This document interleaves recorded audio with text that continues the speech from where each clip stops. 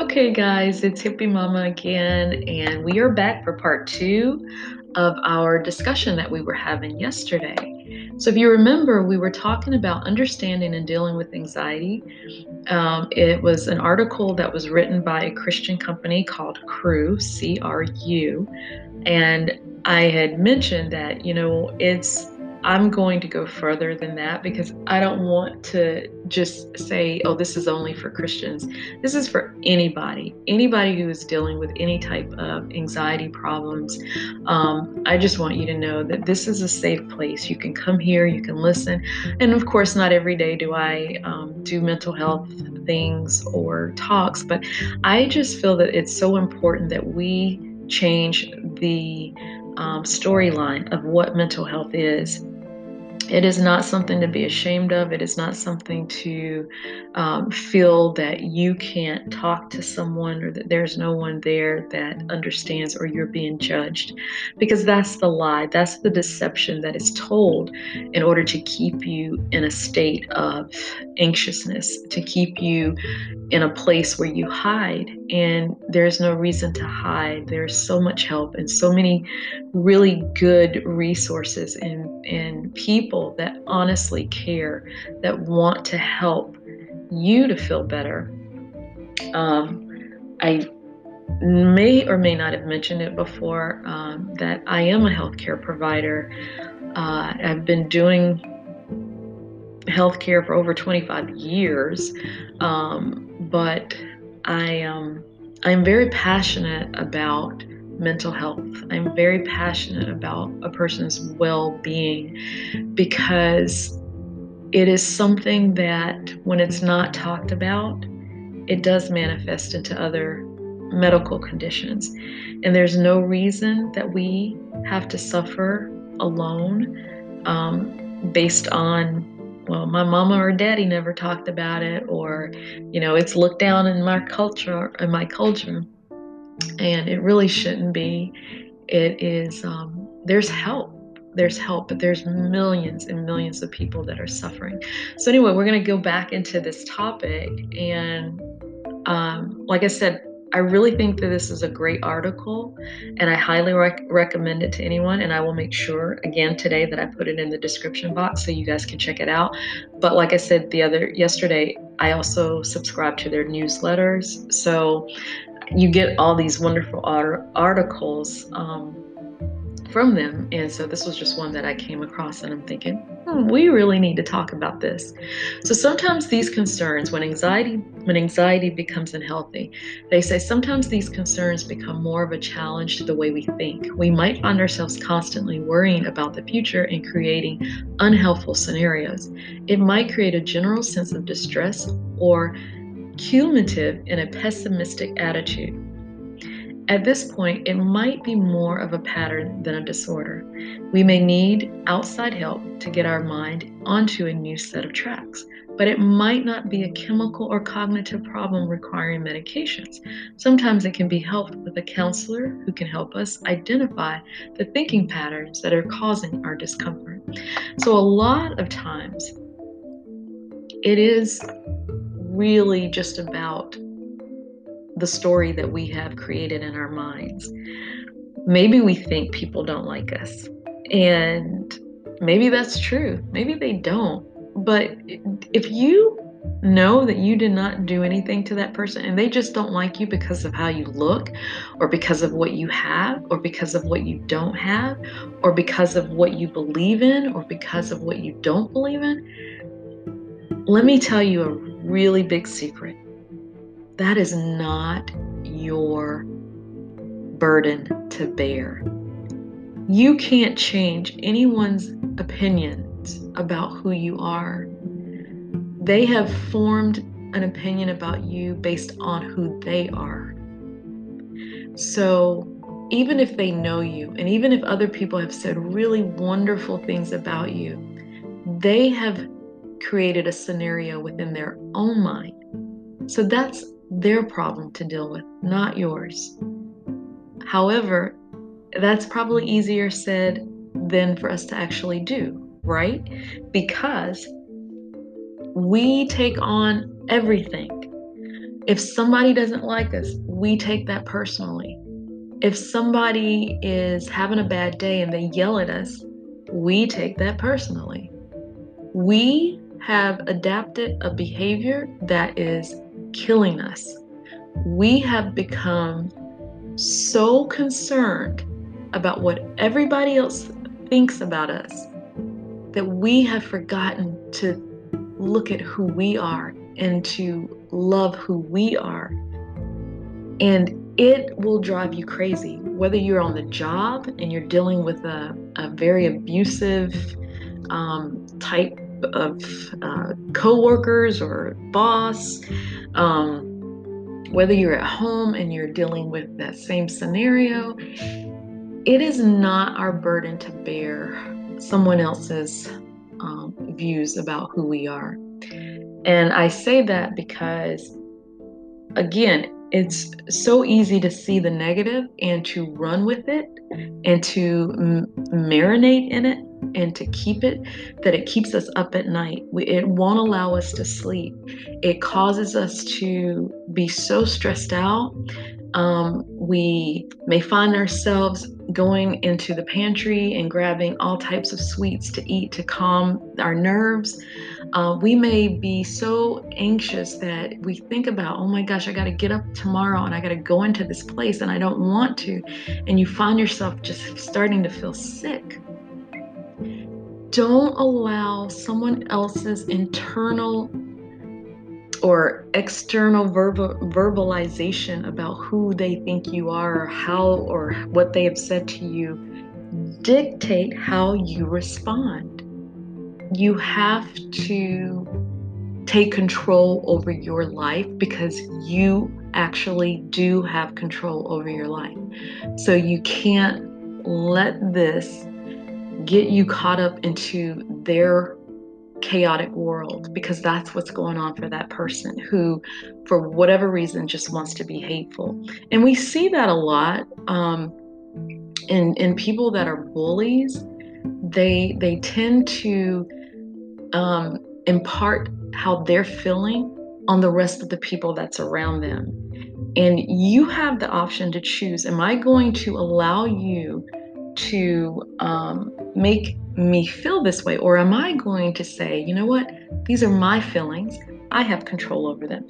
If you don't like me, you don't have to like me. But, there is a line, right? And we don't cross that line. We should never cross that line. Should never be any physical altercations. It really shouldn't be any verbal altercations, but people are people.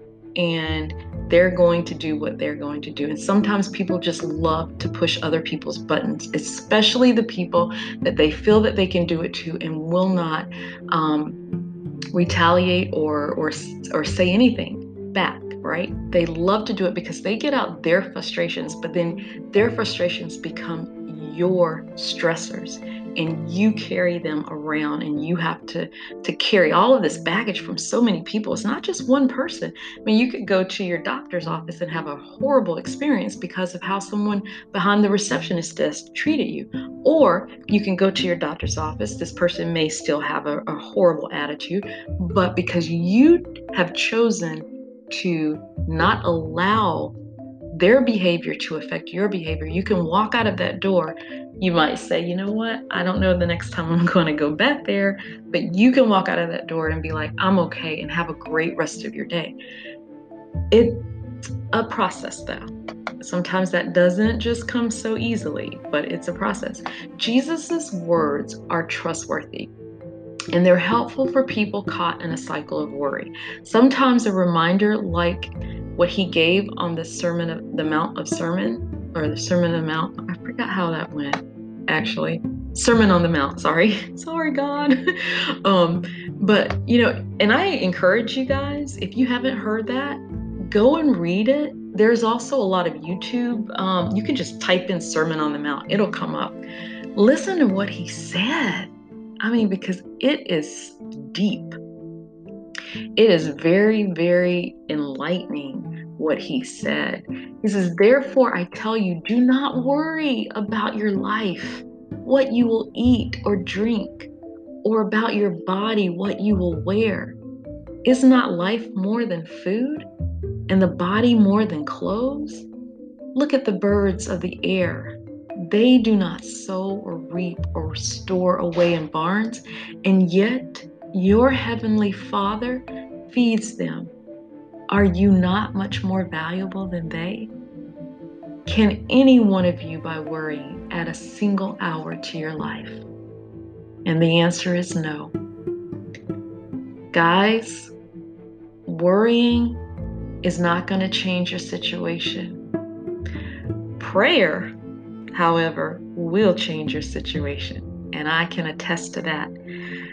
The book that I wrote, Intimate Moments with God, What It Takes to Please Our Savior, I have dedicated a whole chapter in that book on just this topic, on anxiety and depression. If you have not, I have made this book available on the Amazon or Kindle. The ebook will be available for a short time for free. Please go on and get it and read it. I'm telling you, I wrote the book in spirit, and God has dealt with me in so many ways. And I talk to you today not only as somebody who works in mental health, but also as someone who has dealt personally with mental health, with depression, with anxiety. I have had it. I have lived it. I have been so debilitated at one point that I did not want to get out of bed, that I didn't want to do anything. So I'm speaking to you from a place of authority in that regard, because not only have I lived it, I also now work with others to try and help them overcome it, because it is overcomable, if that's a word. It can be overcome, but it does take time, and it takes prayer, and it takes belief, and it takes meditation, and it takes relaxation, and it takes knowing that you are not alone and that there is help. There is help if you want to receive the help. But what I do love about the Sermon on the Mount is that Jesus is telling us, don't worry. Don't think about what are you going to do tomorrow. Live for today. If you trust him, and I have to go back to that because I am a Christ-centered person. I have to go back to my Father because I know, based on what he has done for me, based on everything that I've been through, had it not been for the grace of God, I would not be where I am today. I would not be here today. More personally, I will have to tell you that I would not be here.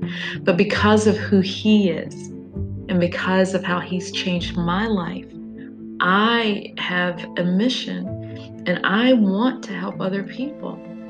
I want people to know that you're not alone, that you are loved, and that you can have intimacy with the Father. And to have that type of intimacy with him is to not worry. I'm not going to say that sometimes those feelings don't come back, right? Where we feel a little scared or anxious or sad. But what I can tell you is that if you really, really have devoted your time and your life to knowing who he is and to becoming close with him and having that level of intimacy where you go behind the veil, the Bible talks about 2 or 3 areas, right? They talk about the outer courts, and this is where a lot of people will stay at, is in the outer courts. Some people will go into the inner court, and these are the people, in my opinion, that they want to hear a little bit more about God, but they still don't want to get intimate with him, right? They don't want to have to disrobe. They don't want to have to get naked in front of him, right? But then there is that point when you go behind the veil. And let me tell you, that's where I'm at.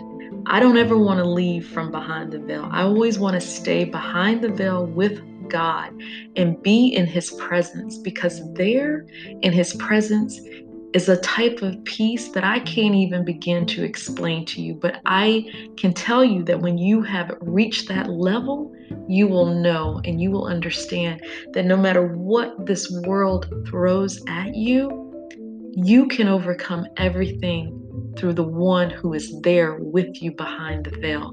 But it takes disrobing. You cannot stay clothed in this world. You cannot stay clothed in the sins or into the things that you think bring you comfort or mask the pain. You have to unrobe this stuff. You have to let it go. You have to lay it down, because when you go to the Father, in sincerity, there's nothing that you can hide. There's no way to cover up your nakedness, the shame or anything that you may feel. You have to be vulnerable, and you have to be willing to just bear it all. And I'm telling you, when you do that, these things that we think are they're unmanageable are actually more manageable, because he gives us that grace. So, sometimes some differences between typical or even unhealthy anxiety and anxiety disorders might include some of the following. Anxiety unrelated to a specific event or situation. And this could be like if you're best friend and you have a falling out and it's unresolved. It gives you a sense of unrest or worry. Excuse me, guys. Avoidance behaviors. When someone has anxiety disorder, it often manifests itself in avoiding everyday responsibilities. We talked about that yesterday. And then physical symptoms, which we also talked about yesterday and kind of confirmed today, which can cause you to have headaches, you feel fatigue, you're irritable, you have memory problems, muscle tension, bowel issues, sweating, trembling, and insomnia. These are physical manifestations of anxiety, of uncontrolled, of unresolved anxiety. We are bodies with minds and spirits. I've often heard my daughter say this, we are in a human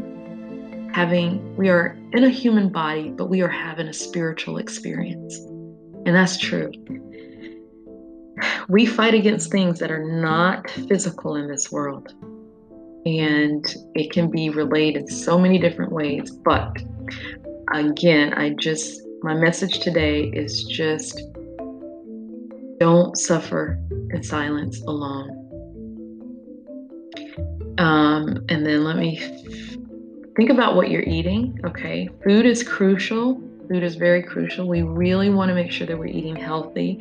Sometimes we snack. I snack. I'm not perfect. Let me tell you, I'll have my Snicker bar and my peanut M&Ms.